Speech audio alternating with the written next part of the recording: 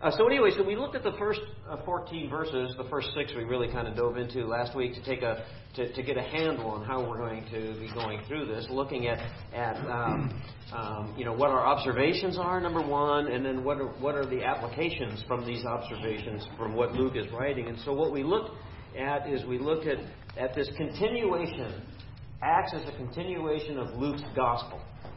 And we can see that in the first chapter of Acts. That it's really those two letters, those two books really are it's just a continuation. He's continuing to write, and that's very clear, isn't it? It's very clear.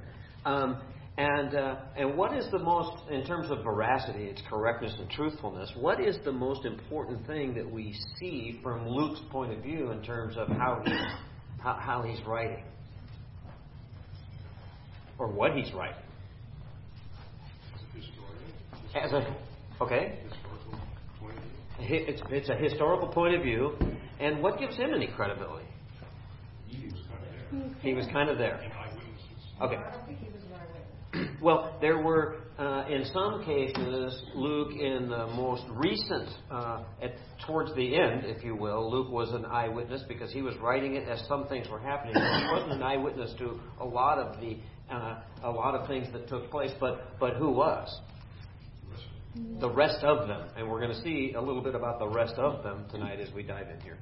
And the other thing that's important about the book of Acts is that there's 20-some chapters. I forget how many there are. There's 20-some chapters. Anyway, this book has a lot of chapters in it.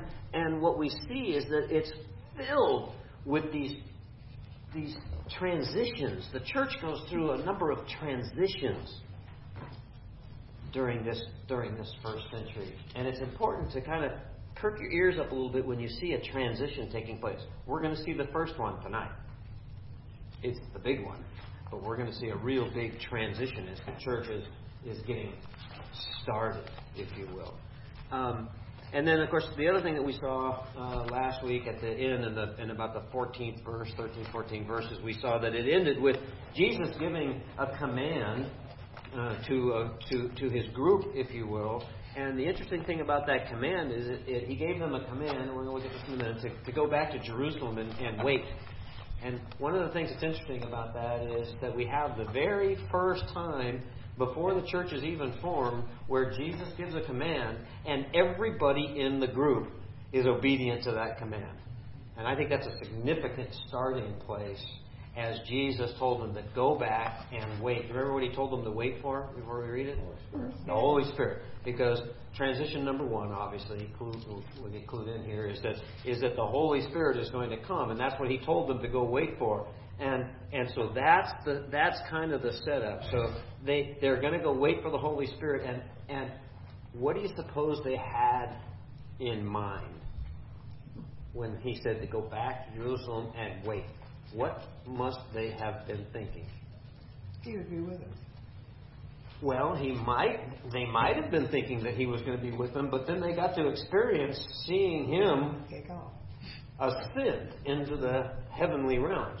So right away they realized that, oops, he ain't going to be with us. What else might they have been thinking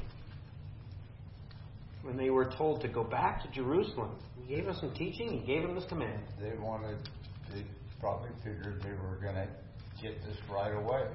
They might have figured that they were going to get this Holy Spirit. Now, don't view this from your perspective, okay? Because you're filled with the Spirit. They weren't. What else might they have been thinking at this time? Jesus said, "I'm leaving." He left. They saw him leave. And they had to go, a Sabbath day walk is what the Scripture says. So they had to go a ways to get back to Jerusalem from... Anybody know where they were, by the way, when this was happening, when Jesus was speaking to them? They were in Galilee, Zebulun, Naphtali. Were they? Olivet? Yeah.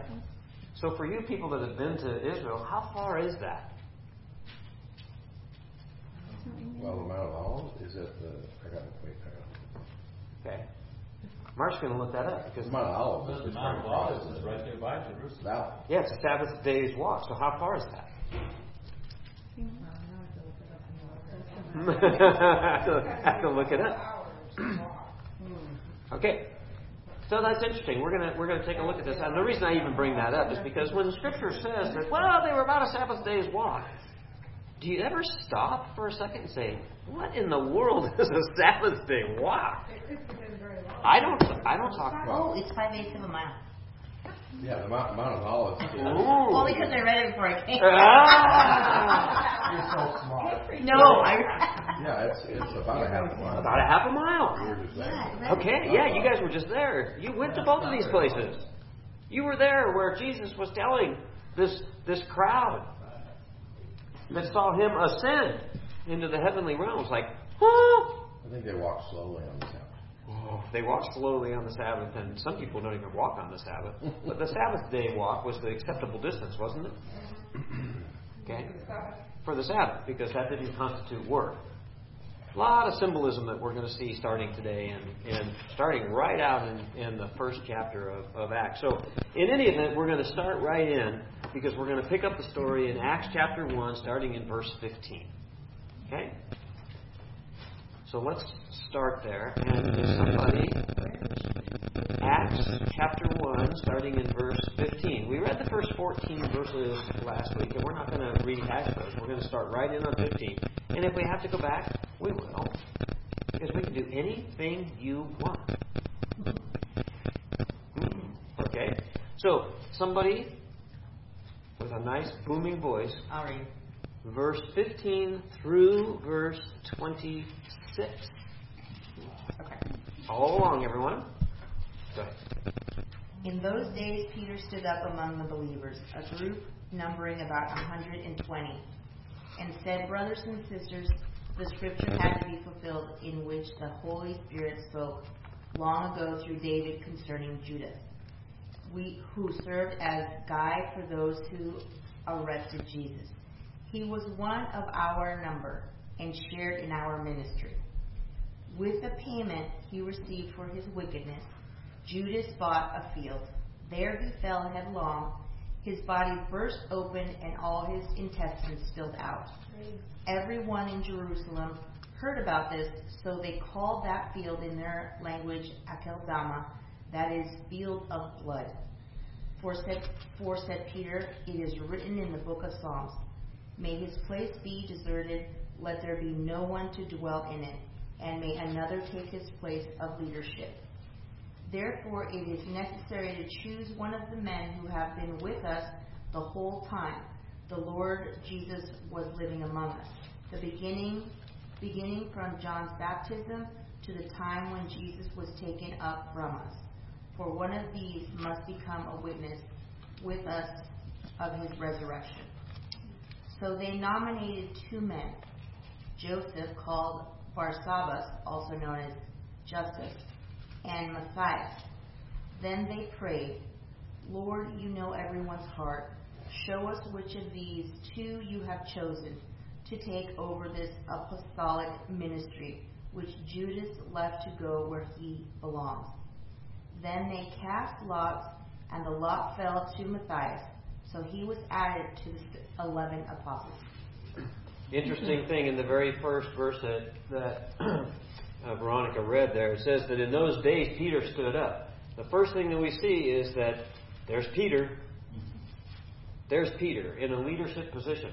Now, who is he talking to? Believers. He's talking to the group of believers. And what's interesting, if we remember what we read last week, and you can look back just a few verses, you can see that, of course, Jesus was with them, and he had been there for about 40 days. And we're going to look at that. And there was some discussion about baptism, and Jesus was giving them these instructions, and of course he was taken up right before their eyes in verse 9 of the first chapter. He says, and after he had said this, he was taken up before their very eyes, and the cloud hid him from their sight. And then remember, there was a couple of angelic beings there, and those angels said, "What are you guys doing? He's coming back the same way he left." I love that. How's Jesus coming back? Huh? Yeah, it's interesting, isn't it? So what we see is that is that Jesus and what we believe to be a couple of angels said in this passage that listen, he's coming back the same way he left, and we're told that in a lot of places in Scripture, more than just one here in the book of Acts. And then he starts talking in verse 12 about them returning to Jerusalem because that's what they were told to do, right? So they returned to Jerusalem, and when they returned to Jerusalem, who all was there? 11. The 120. Plus 120. Yeah, there was the 120. Now, the Scriptures tell us that there were some very specific people that were named that were there. But then we see, which is why I wanted to start in verse 15 tonight, in those days Peter stood up amongst the believers, a group numbering about 120. So how many people, before we dive into this and start looking at some of these things from an observationist point of view, how many people were there when Jesus ascended and told them to walk 5/8 of a mile, a Sabbath-day walk, to go back to Jerusalem and wait for the Holy Spirit? Probably 120. Probably about 120, because that's pretty much what Scripture says. There was about 120, and I think 120 is translated still every time about 120. Pretty much. And so there was 120 people. So I just want to sear that into your head for just a second, because there was about 120 people. So what are the observations from what Veronica read in these verses from 15 to 26? What are the things that we can clearly pick out that are what's going on here? Okay, with all that set up, what's going on? Observations. Well, it seems from the fact that they talked about the 120, said that we had to choose a replacement from those who had been with him from the beginning. So, all we've read about basically are the 12 disciples, but there must have been a lot more that started out with Jesus and stayed with him to the end. Okay, so that's a pretty good observation. They're going to replace. There's an empty slot, isn't there? He says right here, he's talking about this empty apostolic slot. How did it get emptied? Why is it vacant? Because of Judas. Okay. All right. So the observation is that there must have been, according to these scriptures, there must have been a number of people that had been hanging out the whole time. Okay, that were perhaps qualified. What other observations do we have? Wait. I have a dispute. Oh, good. There's the first one. Let's do it. All right. It starts out in the first chapter, and it's saying after he's suffering, he showed himself to these men, the apostles. Then, he's eating with him, he's instructing them and telling them. Mm-hmm. Then he says, and after he said this, he was taken up before their very eyes. I don't see that the whole 120 were there. Oh. Only the apostles. And he was specific to the apostles to go back to Jerusalem and wait in the room. Mm-hmm. I mean, anyone? That's why I said 10. Okay. Anyone else? There could have been more. It only said approximately 120 returned. It doesn't say they all returned or went from. But who was at the ascension? Yeah. Is my question. I think it was only the apostles. Okay. Anyone? So in verse 22 it says, that when he was talking about who is qualified now to replace Judas, someone among us, beginning with the baptism of John until the day that he was taken up from us. So it's saying that there were more than 12 people, the 12 apostles, because they're saying now the person has to be from John's baptism to yeah. But that's after they go back to Jerusalem. Well, okay, but let's follow that. Let's follow that thought, because Kathy said that in verse 22 it says let's read verse 22, beginning from John's baptism to the time when Jesus was taken up from us. Period. But what's the context? Excuse me? That the person selected to replace Judas had to meet that criteria. So, had to have been there when Jesus ascended. Okay, so now what we're taking a look at is we're taking a look at the whole of Scripture, right? So now what we see is, what, by the way, there's another observation for you. What were the qualifications for filling the vacant apostolic slot? What were the qualifications? We read them here. They're in this group of scriptures that Veronica read. What are the qualifications? It's necessary to choose one of the men who has been with us the whole time. The Lord Jesus went in and out among us, beginning from John's baptism to the time when Jesus was taken up from us. And he must become a witness with us of his resurrection. Someone who had to have been there when he was resurrected. As well as when he was baptized. Okay. Follow that line of thinking. Would you care to expand on that at all, Kathy? I'm not sure what to expand on. Well, you said that perhaps,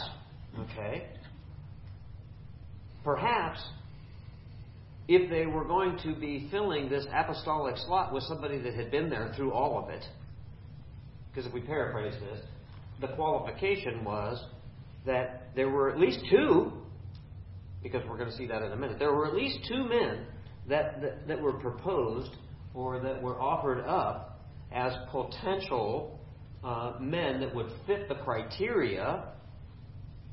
And what does it say about them in terms of the qualification? You could read it again. Kathy read the verse. Verse 21, therefore it is necessary to choose one of the men who have been with us the whole time the Lord Jesus went in and out among us. Beginning from John's baptism to the time when Jesus was taken up.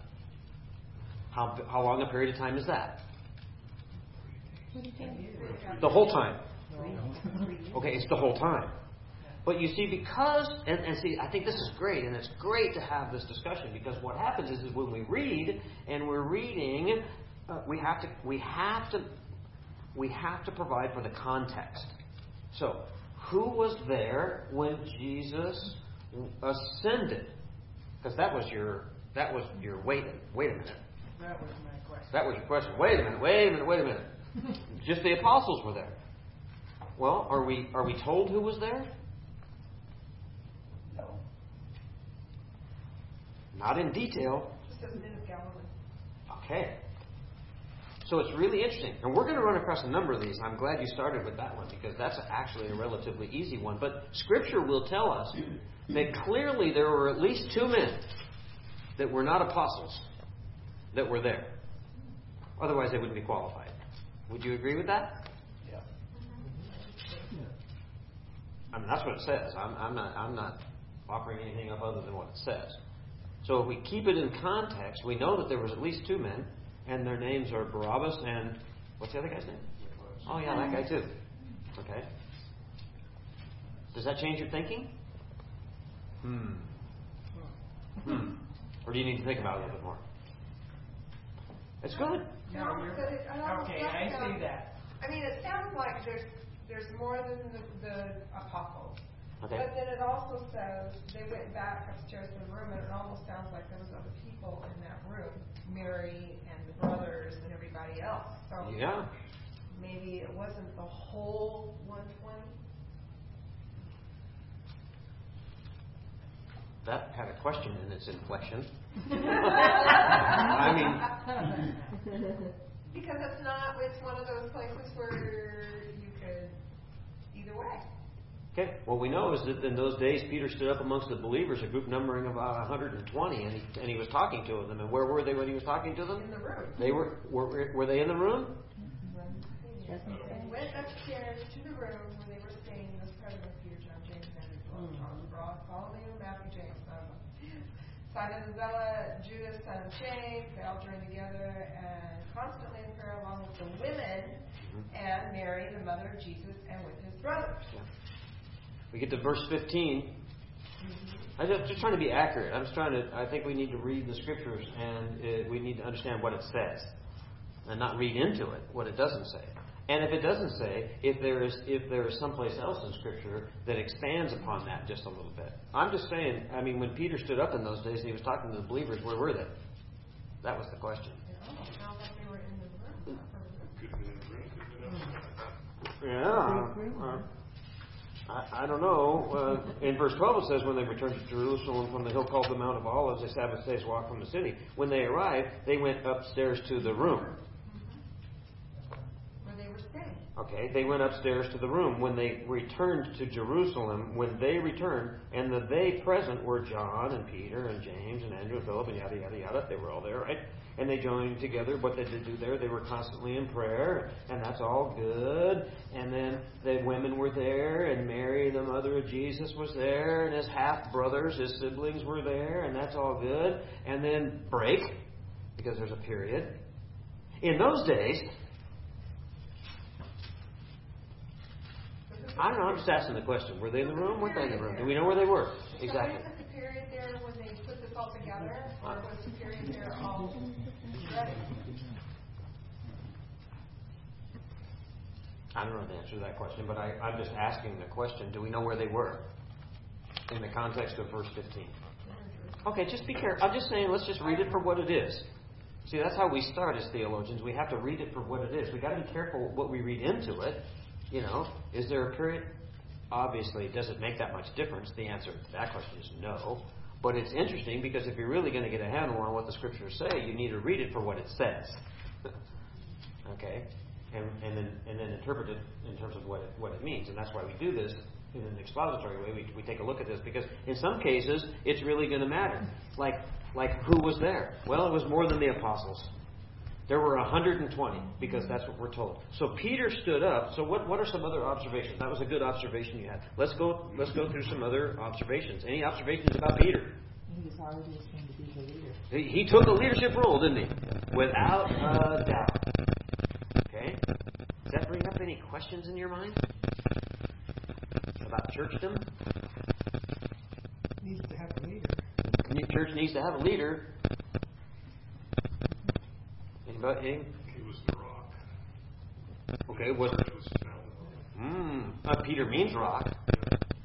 Okay. He was steady in his belief. Okay. Also, it's the last time Mary's mentioned in the Bible. Interesting. Okay. Really? Last time Mary was mentioned in the mentioned in the Bible. All right. So Peter was a leader. So that's an observation. What else? What else is going on here? She's not mentioned anymore. Anybody?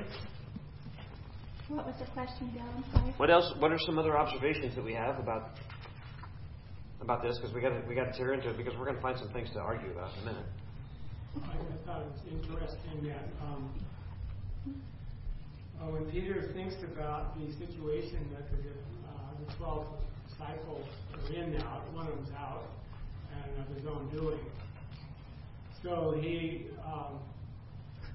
must have meditated or thought about the scriptures that had to do with what the situation presented here.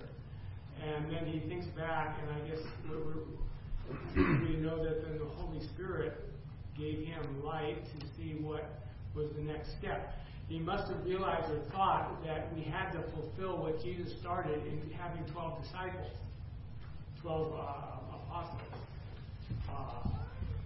That's what I'm thinking. Yeah. And sometimes you think that maybe it corresponds to the Old Testament and the 12 tribes of Israel and how the continuity of how God worked. I don't know. But I'm just saying that the scripture then comes into play. But I think it's kind of interesting that Peter just goes ahead and quotes that verse and then says, okay, now we need to make a choice here. And I guess the way to do that would be throwing dice or something. I don't know how they did that. How did they do that? Yeah. Well, we're going to look at that a little bit. Now, it's an interesting observation because what didn't Peter have at this time that he was about to have?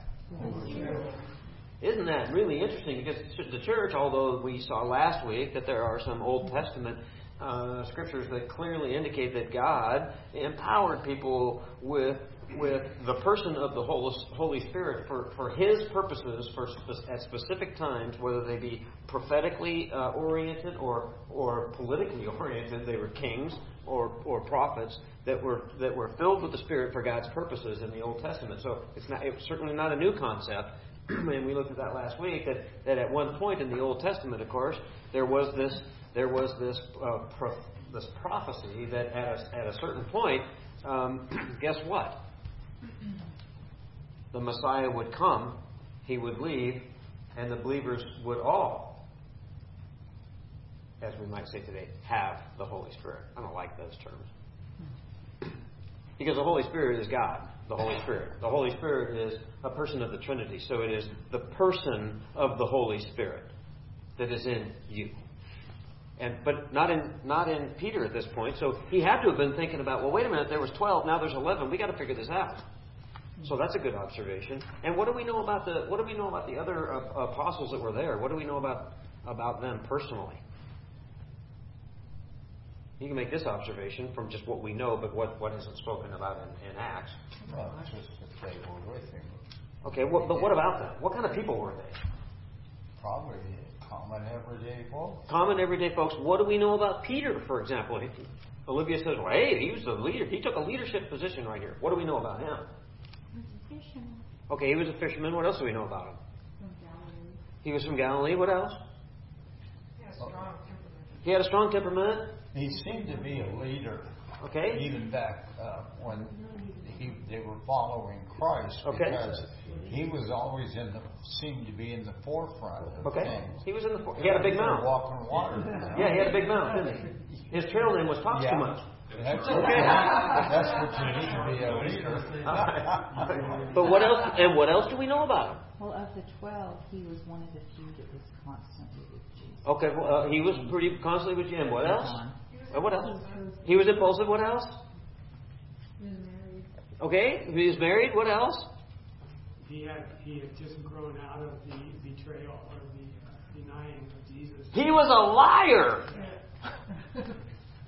He was a liar, and a really good one. He denied Jesus 3 times and said, "Fire that guy! What are you talking about, man?" Dude, never seen him before in my life. He was a liar. What about John and James? They were there. That's what it says. What about them? What do you know about John? He was Christ's most beloved disciple. Oh, he was Christ's most beloved disciple. John and James kind of had this relationship, these two guys, and remember what their relationship with Jesus was? Talking about their character just a little bit now. Anyone? Remember they were hanging out with him? They had a really important question to ask Jesus once. Remember that? Who's going to be? Jesus! Come on, man. It's the two of us, dude. Come on. I mean, you got to pick one of us to be your right-hand man because hey, we're the dudes here. Right? Pride? Prideful men? Okay. And what about Philip? By the way, you can see that in Mark 3:17. What about Philip? He says that Philip was there. What do we know about Philip? He's kind of the obscure one, isn't he? Yeah. We don't talk about Philip very much. What kind of a character was he? He left the church for a while. He left the church for a while. And then he went back and renewed his commitment. Okay, and if you take a look at remember when Jesus was feeding all of these people? A whole bunch of people gathered, and who did he tell to feed the people? Philip. What was Philip's response? Do you remember? We could look it up. It's in John chapter 6. But we haven't got the money. He says, he pulls out his spreadsheet and he says, and he's analyzing the situation. He gets up and he says, "Let me see, Jesus. Let me see. 1, 2, 3. Dude, there's like 5,000 people out here. Where are we going to get it? Tell them to go. Tell them they can come back if they want to, but if they're hungry, they can go get their own food and come back." He's analyzing. What didn't he do?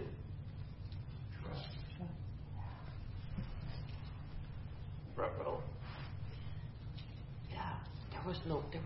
He was an analytical. He needed a checklist for everything. Okay, Jesus, I'll trust you. I got to have the list here. Make sure I got to know. By the way, how's this going to work? It's a pretty small basket with fishes and bread. Okay, can you make sure? Can you just write it out for me? Let me know. Okay, when I see it, I'll be able to say, okay, I got it. That was Philip. And then, of course, one of the most famous ones was it says that Thomas was there. We know all about Thomas. We don't even have to look up the scripture on Thomas, do we? Yeah, because Thomas was the guy that said, not in a million years until I can touch and feel and see for myself. Not on your life. So, and then we even see Mary, Jesus' mother, and his siblings. And what do we know about them? They were part of the 120 that were there. At one time thought he was crazy. They thought he was a nut job. Mark 3:21. They thought he was nuts. I disagree. Okay. I mean, good. I think they were referred to that way. They would obviously not be here at this time if they did not believe who he was. Let's look at Mark 3:21 because I appreciate that comment. Go to Mark 3:21.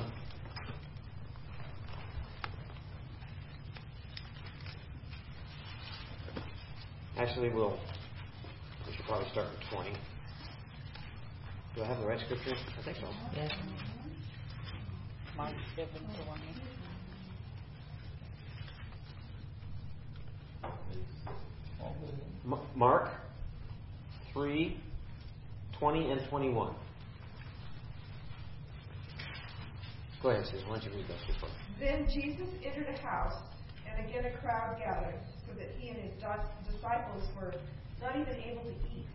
And when his family heard about this, they went to take charge of him, for they said, he is out of his mind. Okay, just stop there. At a time, a point in time, not at this time, but at another point in time, even his family struggled with who he was. And that's kind of the point.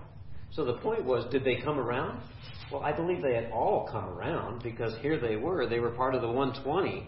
This is the beginning of the church. The whole point is, who were the people that God was about to empower with the Spirit that we're going to read about in a minute? Who were those people?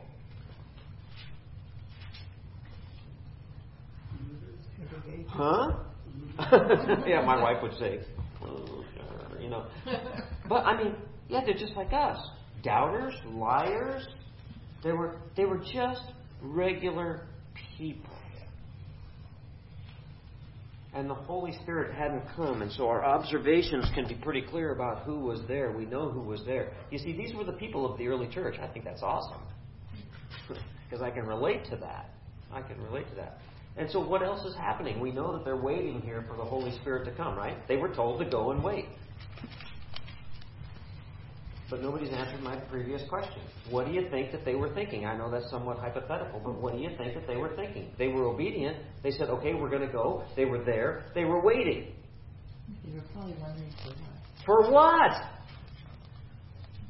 How long did we wait? How long?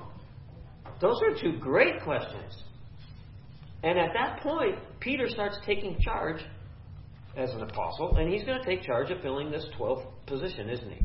On what authority is he going to do that? Who gives him the right to stand up and say, hey, we got to do something here? The scriptures have to be fulfilled because what we got here is we got Judas. How did he know that Judas, by the way, was going to be the one that was going to deny Jesus and turn on him? He was there when he did it. Oh. He didn't know until it happened? Are you sure? On what authority did he decide that he was going to... he stood up and took charge. I didn't see him form a committee. So they weren't Presbyterians yet. I'm just kidding. If anybody's listening. Never got done if he could form a committee. He was just following Scripture. Right. Okay, and what Scripture was he following then? Oh, the Psalm. Which Psalm? Do you know which one it is? Yeah, well, Oh, you have a study Bible, don't you? Okay, Psalm 109:8. And he was very familiar with that. Wouldn't he have been familiar with the Psalms? And if you want to read 109:8, you can do that. You don't have to do it right now. But clearly, it is written. And that's the point. So this history book that we're taking a look at here has this a historical account now, because they're going to replace Judas, and they're going to go through a process, aren't they? And Peter is taking charge. And so what did Judas do, by the way? Did we establish, by the way, that Peter had the authority? Who's given authority by Scripture? Okay, we haven't established that because nobody's excited. So we have to go to Psalm 109. We better go to Psalm 109:8. Okay. And we could do a little bit more study on this, but we'll just take my word for it about the context. But go to Psalm 109:8. And this would be the most common reference for what Peter was doing. And you can read David in terms of his writing of this psalm, and it's kind of interesting to get the appropriate context. But nonetheless, if we take a look at 109:8, it says, "May his days be few, and may another take his place of leadership." And so, is he talking about in the Psalms specifically Judas, or was David talking about another situation altogether? Well, I think he was. I think he was talking out of his own experience with his accusers and the plotting against him. Okay. Well, that's in verse 2. So wicked and deceitful men have opened their mouths against me. So he's talking about that. Yeah. No, it's really interesting. Could it be what is your saying? Well, mine just says that Judas' death was a fulfillment of the curses of David. The curses of David. Okay, so that's interesting. Anyone? Comments? It kind of just seems like, from reading this, that, there were these followers. There were a lot of followers. But Jesus did select 12, and a couple of times, it does refer to them by name, like in this first chapter.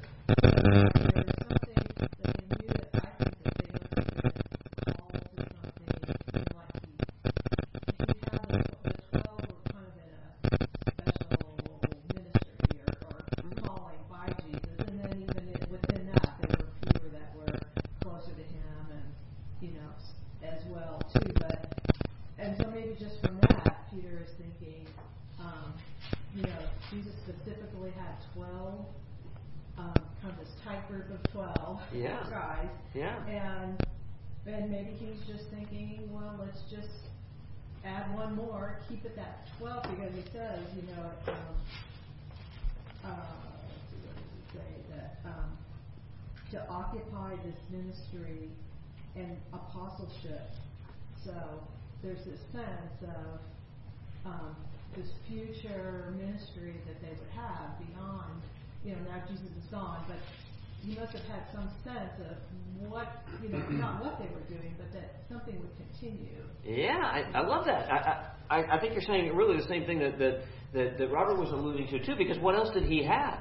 He had the entirety of the Old Testament that talked about the 12 tribes, and he has the entirety of the Old Testament that Jesus himself would quote. He has the entirety of spending that time with Jesus where Jesus would have taught. He has the entirety of Scripture where there were 12 apostles appointed for whatever that special ministry is that's about to start taking place that they're clueless about. They're waiting for the Holy Spirit, and they don't even know what that means. They're not sure. I'm thinking that they're cowering. They're confused. They're scared even. They don't know what's going to happen next, do they? Nor do they know when exactly it's going to happen. They weren't given that instruction. Does that sound familiar to any of you when you're trying to figure out what the will of God is in your life for a specific situation? Don't you want a checklist too? Just tell me how. I'll do it. But I got to know how first. Well, boy, here's a whole bunch of people that we're trusting. And Peter, I believe you're right, Kathy, because I think that Peter took the leadership role here because there was something he knew. There was something he knew. he knew the Old Testament well. He knew Jesus' teaching well. He knew that there was a problem with Judas, and that was painful. That was a painful experience. These are just regular folks like all of us. And they went through this betrayal with Judas, and that's all over. And now he's going to lead this process of replacing him. So much so that Luke thinks it's really important to go into some detail here. Why would Luke give us the detail? He says that, man, here it is in verse 18. By the way, there was with regard he got for his wickedness, Judas bought a field. He tells us what happened to Judas. By the way, what happened to Judas? What did Judas do?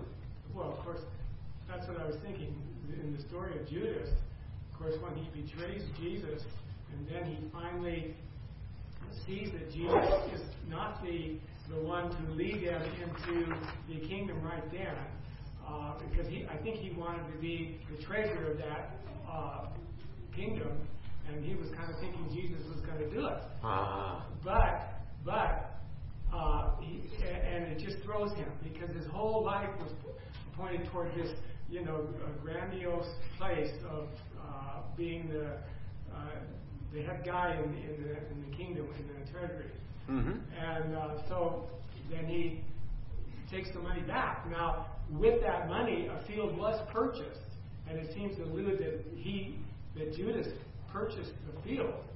And so I was kind of thinking, it almost sounds like Judas did, but I don't think Judas did it, because he threw the money back, didn't he? Yeah, well, there's a couple of things that are going on here. If you go through this, this is really an interesting study. This is really an interesting study because we know that Judas betrayed Jesus. We knew that was the plan all along, right? Because God's word tells us that that's what's going to happen. Jesus tried to tell him this is what's going to happen. Okay, but they had a hard time grasping it, but they did, and so he sold Jesus out for what? Money. How much?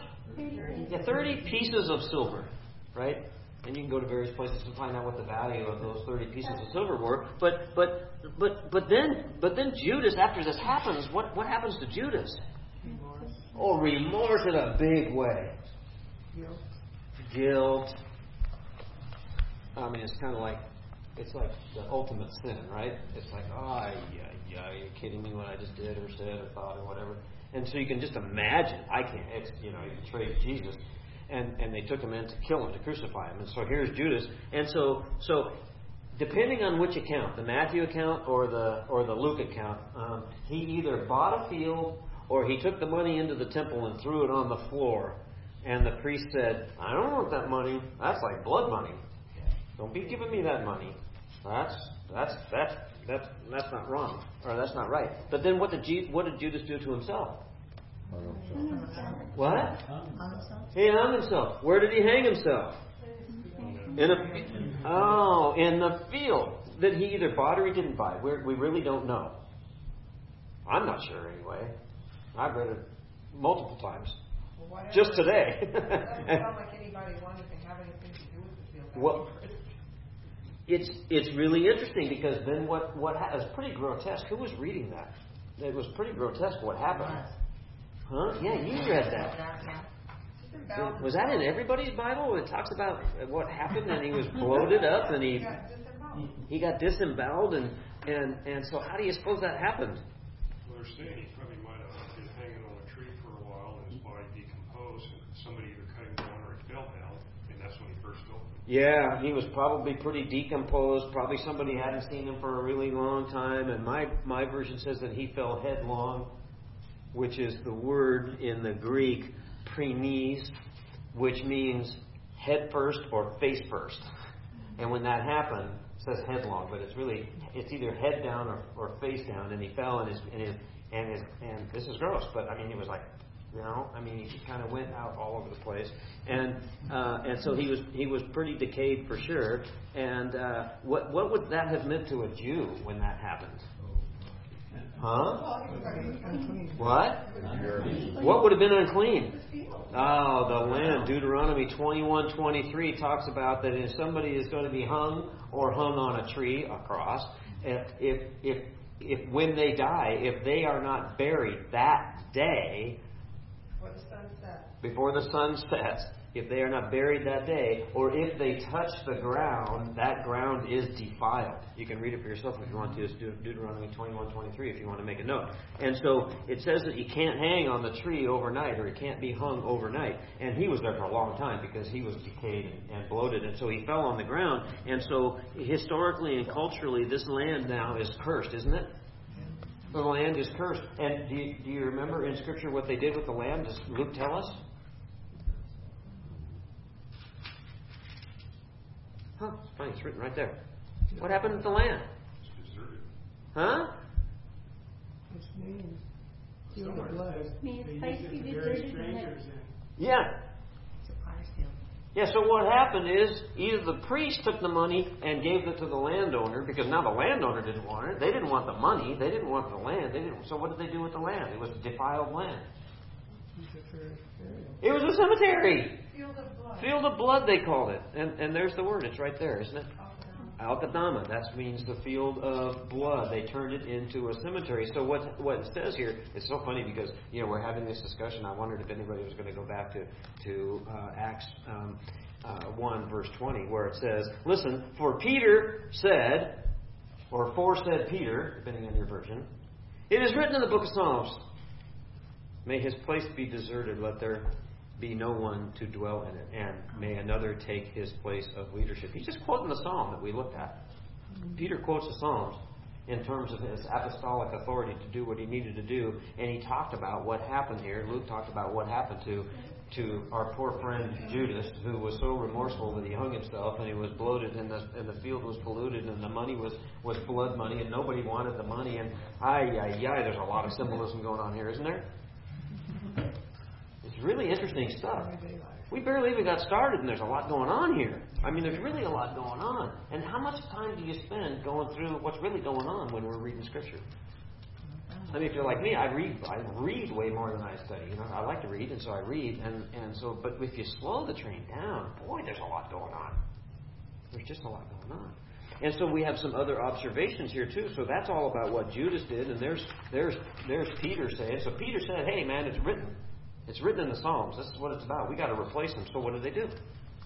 They came up with criteria. And you already said, what are the two primary criteria for replacing Judas? They're in the beginning and they're in the end. All along, we got to find somebody that was here with us, right?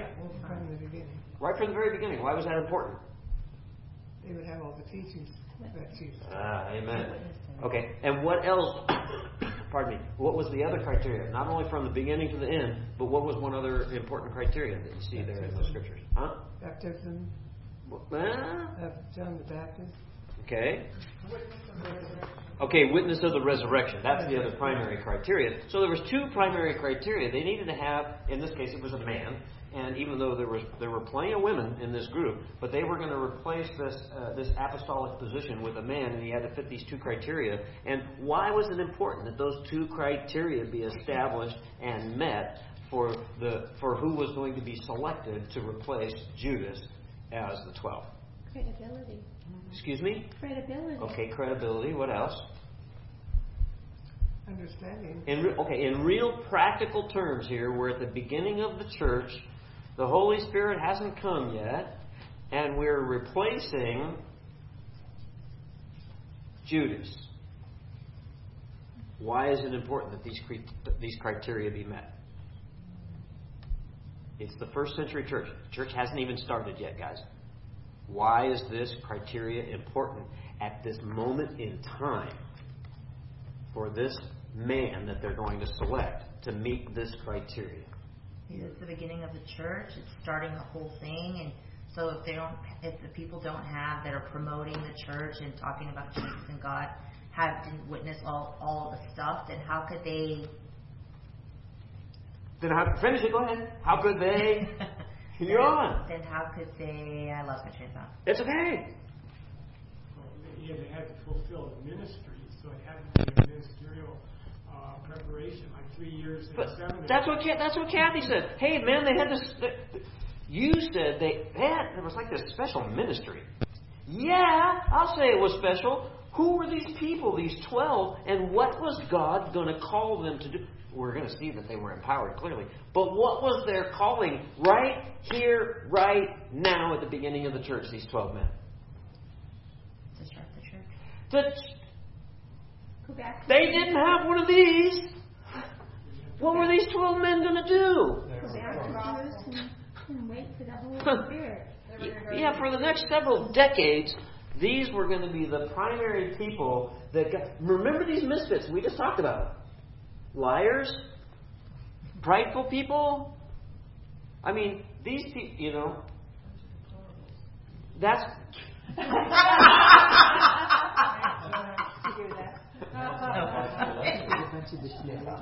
bunch of deplorables. Okay.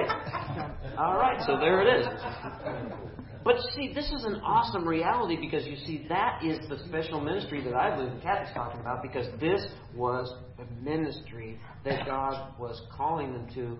I'm not sure that they even really knew it at this point. But He did know that there was this specialness to it, and that it was something that was needed to be fulfilled. And Peter was taking apostolic authority at this particular point to fill it, and he had an idea. And who did he present this request to? What did he do to I mean, what does it say here that he did? They prayed. What was the difference between the way Peter and the other 120 presumably that were praying over this? What was the difference between the way they were praying and the way maybe you pray today? Huh? No difference in terms of the praying, but there was one difference. They didn't have the Holy Spirit. That's about to change. They didn't have the Holy Spirit. Do you have any thoughts about that? We're starting our early church here. These people don't have the Holy Spirit. They're praying. They're all together. They've established a criteria. Yeah. They were using. If you only have a New Testament, you only have half a Bible. Yeah. That's what Chuck Swindoll likes to say all the time. I like that because you either got it all or you don't have it, right? And but they had personally what we would call today the Old Testament writings, didn't they? They have that. They have a relationship with God the Father, didn't they? And who did they pray to? Okay, and so, there's a lot of similarities, but one disconnect. But they had Jesus all along. They did. And He chose them. He knew that they were chosen. Yeah. And how they were chosen. And so besides, even when He returned from the resurrection, He's teaching them for 40 days. So... 3.5 years plus 40 days. And so what happens now is that we see that these men are going to be used for the next few decades as the primary source of all theological truth, because they're not going to be able to go. They can't do what you and I are sitting here doing, saying that we believe. Okay, and go ahead, you can espouse whatever you want to in terms of what you believe about God's Word, right? But they couldn't do that. They didn't have it. Interesting. Now all I'm trying to do is draw a distinction here so that you can see at the beginning of the church the challenges that they were faced with, and this particular this particular dispensation, if you will, is very different than where we sit today in some ways. In some ways, it's very, very different, and I think it's important to understand that. I thought it was very interesting that they prayed, but they still decided via Old Testament times by casting lots. Let's take a look at that. So did they really gamble? No. Okay, how did that work? They have stuff that they do. Well, let's take a look. What did they do? They found two people that fit the criteria. But what specifically do we know, according to the scriptures that we've read? They asked the Lord to show them which of the two. They prayed, and asked God to show them. Okay, and then what did they come up with? Okay. So, different versions. Who has an NIV? Read the first couple of words in verse 23. So they proposed. They proposed Thank you. Somebody else have an Nominated. Nominated. You have a later version of the NIV, don't you? Probably. Yeah, probably. Yeah, probably. Anybody else have a King James? Is there another word besides proposed or nominated? Forward. Put forward. Interesting. Okay, so thank you. So what happened was that they either proposed, nominated, or put forward. How many? 2 men. You suppose there were more? Could have been. It doesn't say. Okay. Yes. One of the men who have been with him, and then it says, "For one of these must become a witness with us." They proposed 2 men. They nominated 2 men. They put forth 2 men. What we know biblically, because of the veracity of Scripture here, is that there were at least 2 men that were qualified because they were put forth. Then what? They voted. Did they? They prayed. They prayed. Then what? They prayed and voted. Then what? Okay. They cast lots. That's a fascinating thing. What do we know about casting lots? It was used in Old Testament. Okay, Olivia doesn't know anything. Anybody not know anything about casting lots? Okay, that's 3. That's 3. Okay, that's 4. Okay, great. Okay, 5. What is casting lots? Was how they made decisions in Old Testament times. They had the Urim and the Thummim. Oh, there's Urim, Thummim. There's a lot of history associated with this casting of lots. Now, were there casting of lots that were let me see, how can I ask this question? Thank you. It won't do any good in a bottle. You're absolutely right. Pardon me. Oh, I've been trying to get rid of that for about 3 weeks. Thank you.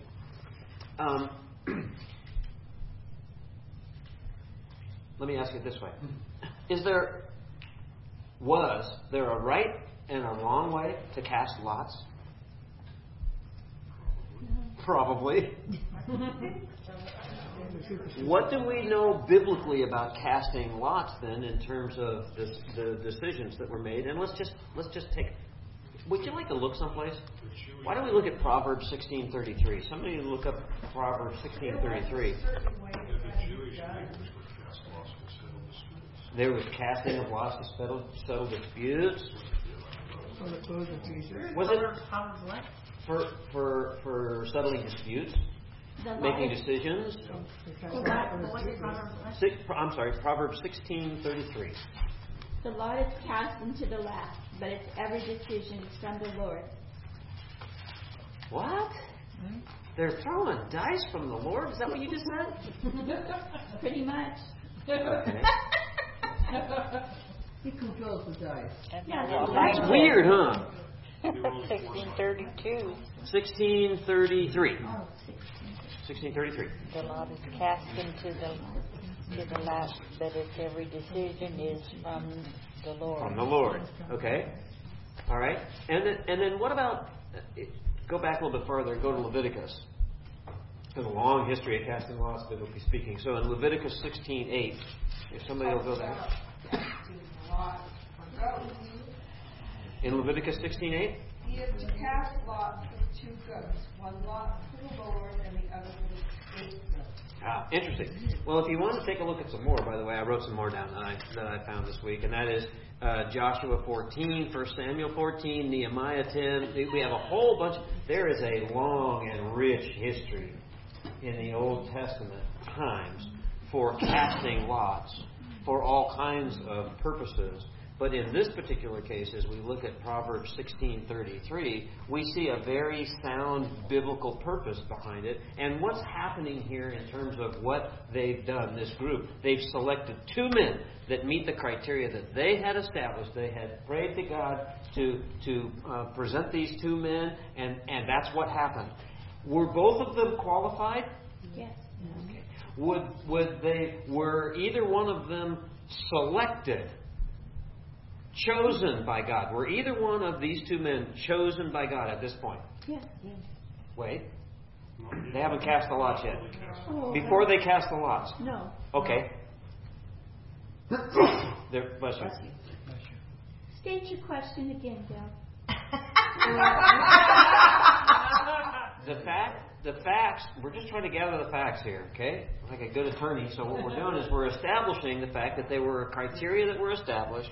Peter was leading this group to establish selecting whoever would have met this criteria so they could fill this position, and they came up with 2 men that fit the criteria. Had God chosen either one of these 2 men before they had cast the lots? Yeah. Predestination. Yeah. Oh, ruh-roh. You have to call the beginning of time. Yeah. So God knew before the beginning of time. Did Peter know? No. So let's talk about the casting of lots then. How did that work? Specifically, what did they do? No. What is the casting of lots that they did? I mean, did they go to the craps table? And is that what they did? What did they do? I don't know what that You don't know means. either? So the primary reason for casting lots was to render an impartial and biased decision in important matters. Once they were cast, no one could argue about the decision. The practice would be the same as throwing dice or flipping a coin that we commonly use today. Maybe. In ancient times, they used very... What's your source? Yeah, well, I did go there first. This is the Free Messianic Bible. The Free Messianic Bible. See, it's a fascinating thing when you Free go. Bible for Christians. Okay. Interestingly enough, if you go to extra biblical writing, you can get some ideas, and if you stay with the biblical writing, it gets a little tighter. Did they throw dice? Did they flip a coin? Or did they draw straws? You can find that in the biblical account. If you'd like to study this a little bit, you can find at least the throwing of dice and or a form of dice. Not really dice the way we think of them today, but like the form of dice, and or the drawing of straws. Like, is it the short straw that wins or loses? I never can get that right. But okay, in the biblical record, we'll see that. The point is that Mark said that from the beginning, of course, God knew. So was one of these men selected by God? Okay, we established that. The answer to that is yes. And we even know who that was, don't we? But Peter didn't. Nor did any of the 120 that were there, however many were involved in this process. So they cast lots, and what happened? What does Scripture say?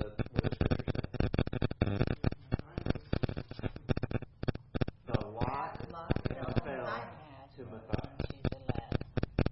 What did it take for the group to receive Matthias as the lot that was cast fell to him?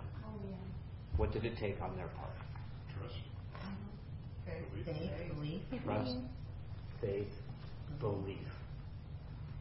Well, when They believed that God. when they prayed, they had said that the Lord knew their heart, all their hearts, and for him to show him which of the 2 would be you'd have us chosen.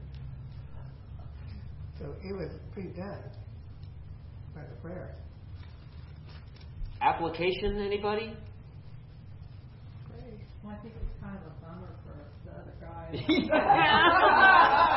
Pray, Lord, show us the person's heart, and it doesn't fall to you. A bummer.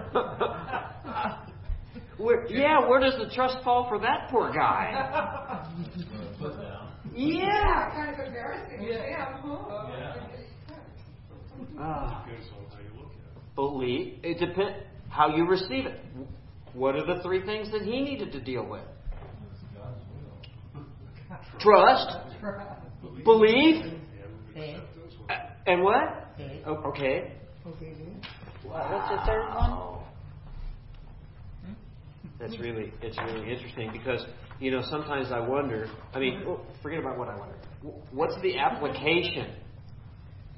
What's the application? 2 qualified guys.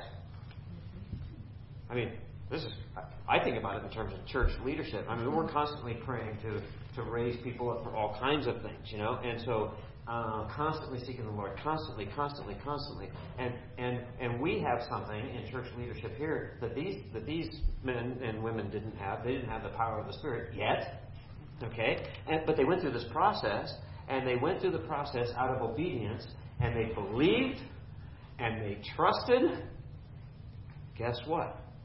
It wasn't like they were trying to just try. Like, let's just try. And really, in some ways, it wasn't much different than what you do. So when you do something and you try to do it in your strength, how does that work out? Yeah. Not very good. We know that all the time, but we do it all the time, don't we? I read this thing just real quickly. It was a story that was told about. Remember Burt Lancaster? Do you know that Burt Lancaster started his career not in acting? He wasn't an actor. Did you know that he was a circus performer? Did you know that? He was on a trapeze. And so this guy was writing, I guess it was an autobiography or something, talked about his very first audition. You ever heard the story? His very first audition for getting on the trapeze in the circus, and so he came in and he's wearing his tights and all. True story. And so he gets up there and they said, then there was the parallel bars like we're used to seeing now in the Olympics, and they said, well, just get on the parallel bars and kind of do your thing. So he, and so the way he tells it is that Bert says, I got this. This is easy. So he gets up and he starts to do his thing on the parallel bars, and bam, he falls down. He falls right on his face and hurts himself. And he was embarrassed because he should know how to do this. So he gets back up on the bars without saying anything to anybody. He just gets back up on there and he's going to do it again. So he's going to get there and he's going to try again. So he gets up there and he tries again. And this time, at exactly the same place in his maneuver, this time he falls off, and he doesn't fall on his face. He falls on his back. And this time he cuts himself, so his tights are ripped and he's bleeding. And he gets up on the thing one more time, and they stopped him and they said, no, hang on. And he looked at him and he was thinking that was it. They were going to send him down the road. And the guy said, if you promise not to do that again, you're hired. The point is that here he is, and I mean, if you draw the parallel here, so there he is in his own strength, trying to get these things done, and I'm thinking about it in terms of, so when I try and I usually fail, especially if I'm trying to do something in the spiritual realm. When I try, I usually fail because I try to do things in my own strength. You got to try doing this sometime and learn how to do this. It's really challenging if you're attempting to do it in your own strength. I got this. I can study. No, you can't. It's a disaster. You talk about spiritual warfare. I understand what he's talking about. So if I try, I fail. But how do you succeed? Well, you don't. And I think that's where Peter's coming from, because you see, as they trusted, you see, God's plan succeeded. See, it didn't really have a whole heck of a lot to do with Peter and the group. They had to believe, they had to trust, and then God's plan was successful. So I hope we're encouraged by the fact that these are a bunch of knuckleheads. These are people like us. These were people that were followers of Jesus that denied him. These were people that were followers of Jesus that were trying to weasel their way in. And they didn't really care about you and me. They wanted to be at the right hand. They were looking for position. They were looking for power. They were looking for authority. They were looking for prestige. It was a prideful thing. These were people that at a certain point during Jesus' ministry, they said, because they didn't understand, they said, he's not in his right mind. That's what it looked like to them. Did they believe? Did they trust? Not always. But in this story, we see that they did. They needed to replace Judas. And it was a horrific thing that they had gone through. Because doesn't part of you want to think that what they did was they said, Judas, like off with his head for what he did. That anger, that angst that they had. I'm encouraged that when we see the beginning of the church and Peter was being responsive to, they were obedient. They walked the 5/8 of a mile.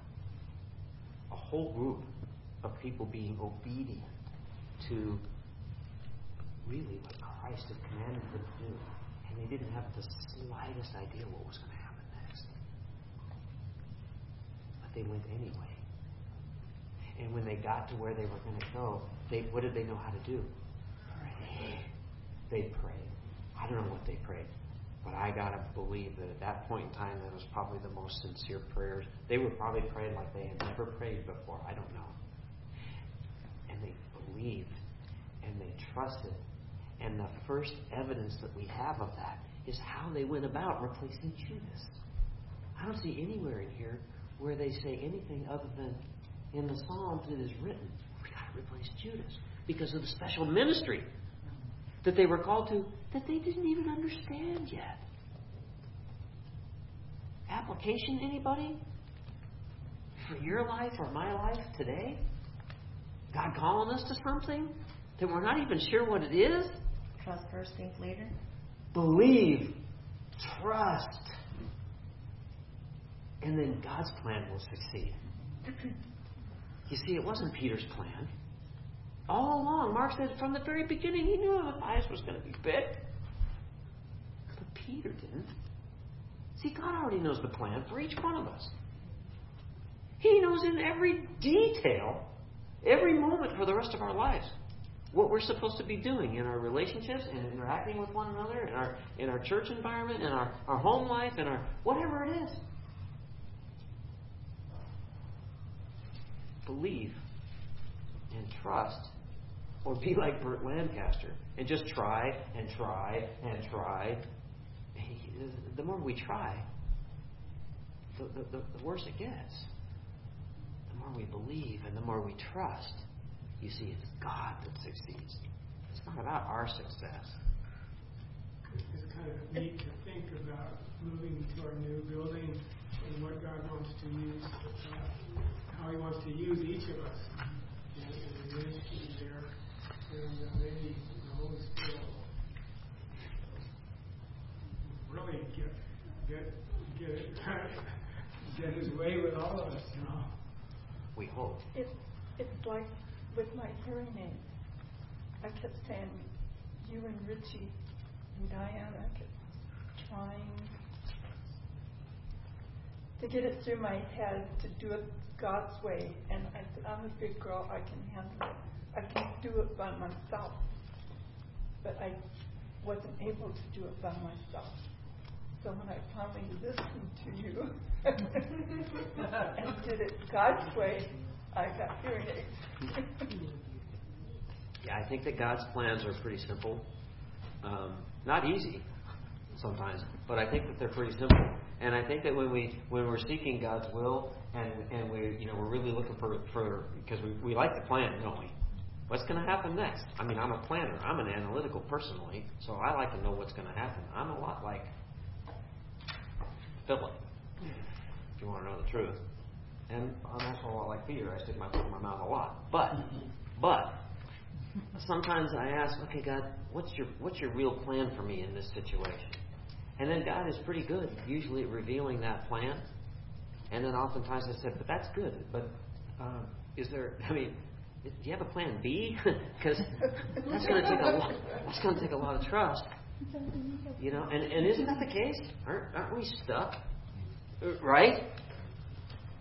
Wanting to do it our way. I love the story of the early church, and you know, when it started in chapter 2, which is where the real controversy is going to start. Because the real controversy is going to start when the Holy Spirit comes on these people and how it comes on these people and what happens. And then what has the church done with that? So your homework is to read chapter 2 and come back with some really good theological arguments for church doctrine as it relates to the empowering of the Holy Spirit and what happened to these 120 people that believed in obedience were waiting without knowing what was going to happen next. Read chapter 2, and next week, let's really get into what happened when the power, that's God's, not only His resurrection power that was in them, the person of the Holy Spirit filled these people for such a time as this. Incredible. I would submit to you one of the most incredible things that has ever been a part of God's plan. His redemptive plan is what we're going to read about next week, and the power with which He did it and the methodology that He chose to employ is mind-boggling. And the church has been struggling with it for 2,000 years. Who's the church? Yeah. The church has been struggling with it for 2,000 years. And that's what I really want to talk about, because I want to prepare you for some controversy next week, okay? Because if you don't bring it up, I will.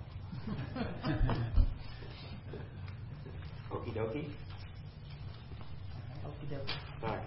Scotty, would you close us?